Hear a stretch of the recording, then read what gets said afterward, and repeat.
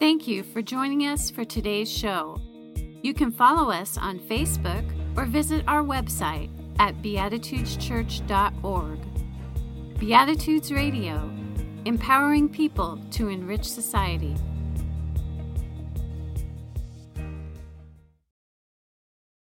Today's scripture reading comes from Proverbs chapter 3, verses 5 to 6. With all your heart, you must trust God and not your own judgment. Always let God lead you, and God will clear the road for you to follow. Here ends the reading. Those of you who are members and regular attenders of Church of the Beatitudes, you know that Pastor Tony usually at the end of his sermons gives us some kind of task to do. He gives us sort of some marching orders for the week ahead. Well, back in January, if you can remember back in January, seems like a lot longer ago than it actually is. In January, probably the first Sunday or the second Sunday, Tony gave us an assignment to pick a word that we would sort of use as a focus for the year. And it could be something like faith or love or forgiveness, or could be anything, but just one word. And I believe we had little cards to write the word on. And so I wrote the word trust. That was going to be the word that I was going to use for the year. So I looked up trust the other day, and here's a definition of trust. Firm belief in the reliability, truth, ability, or strength of someone or something. We have the word trust on our money. In God we trust.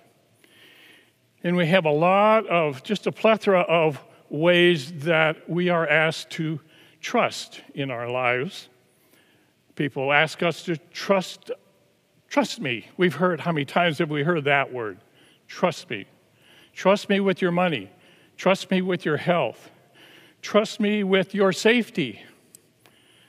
Well, back in January, as I was, probably the reason I picked this word trust was that we were headed into an election year.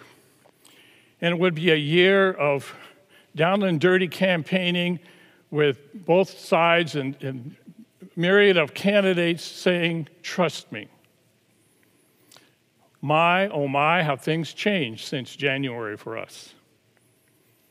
Now we hear the same words, trust me, but we hear them from government officials and from scientists, from healthcare workers, from medical people, from politicians. Trust me. We've all had our experiences with this issue of trust.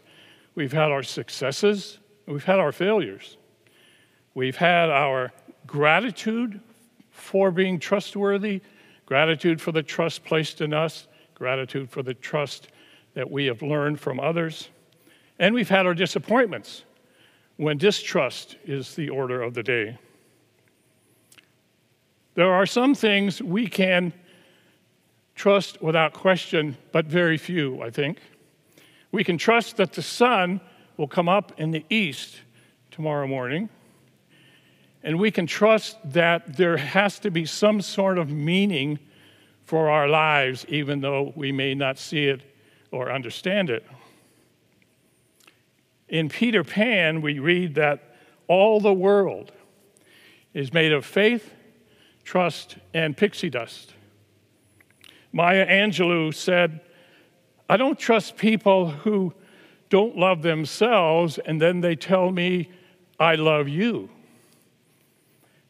She says there's an African saying, which is to be careful when a naked man offers you a shirt. And Corrie ten Boom, you remember Corrie ten Boom wrote a book called The Hiding Place, and it was about her sister and her in Holocaust Germany. And Corrie ten Boom reminds us to never be afraid to trust an unknown future to a known God. Trust is a tricky thing. It can draw us together when it is faithful, and it can tear us apart when trust is violated.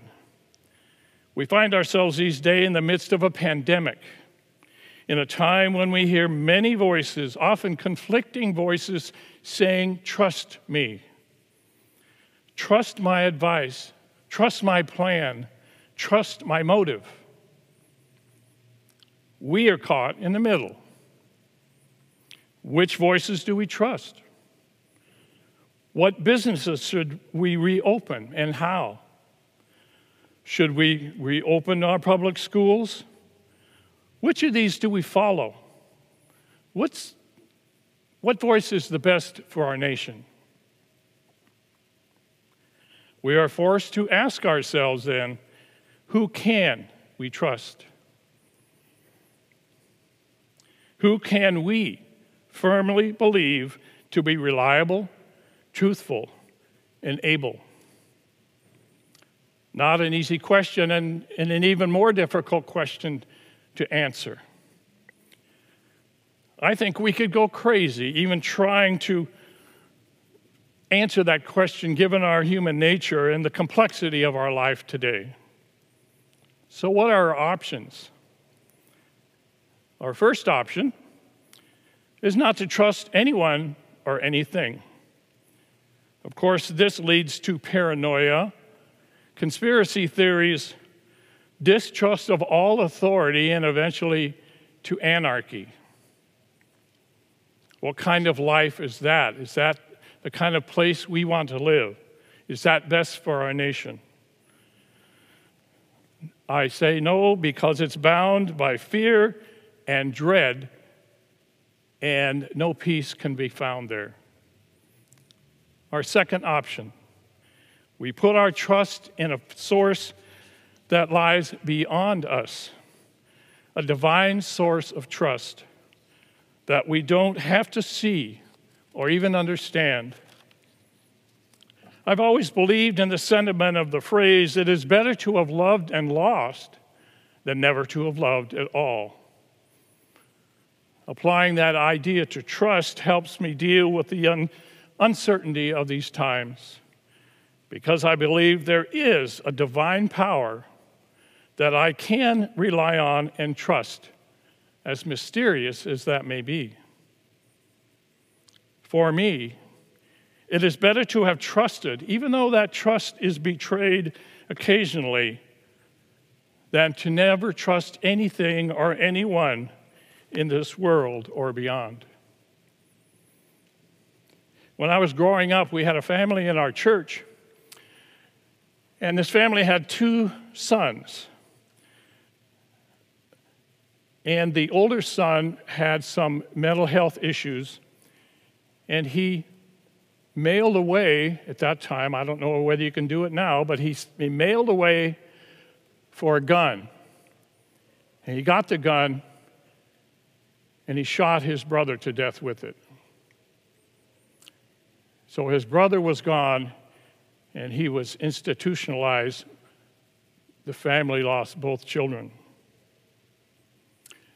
As a memorial to both of the boys, the church built a side building, an attached room that they made into a chapel.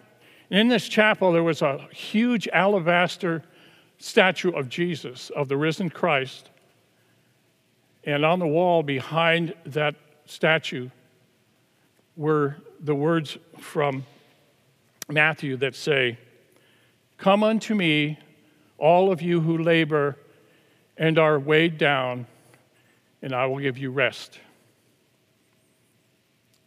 I have found in these days of fear and uncertainty and grief, when our lives and our future seem so in question, that I must trust in the Divine One who holds our lives together already. When I can do that, I don't have to sort through all of those conflicting voices. I can let go and trust in the Creator who gives us life and meaning I pray that you will be able to do that too. Amen. Thank you for joining us for today's show. You can help us to continue this program by making your donations at beatitudeschurch.org/online-giving. Beatitudes Radio, empowering people to enrich society.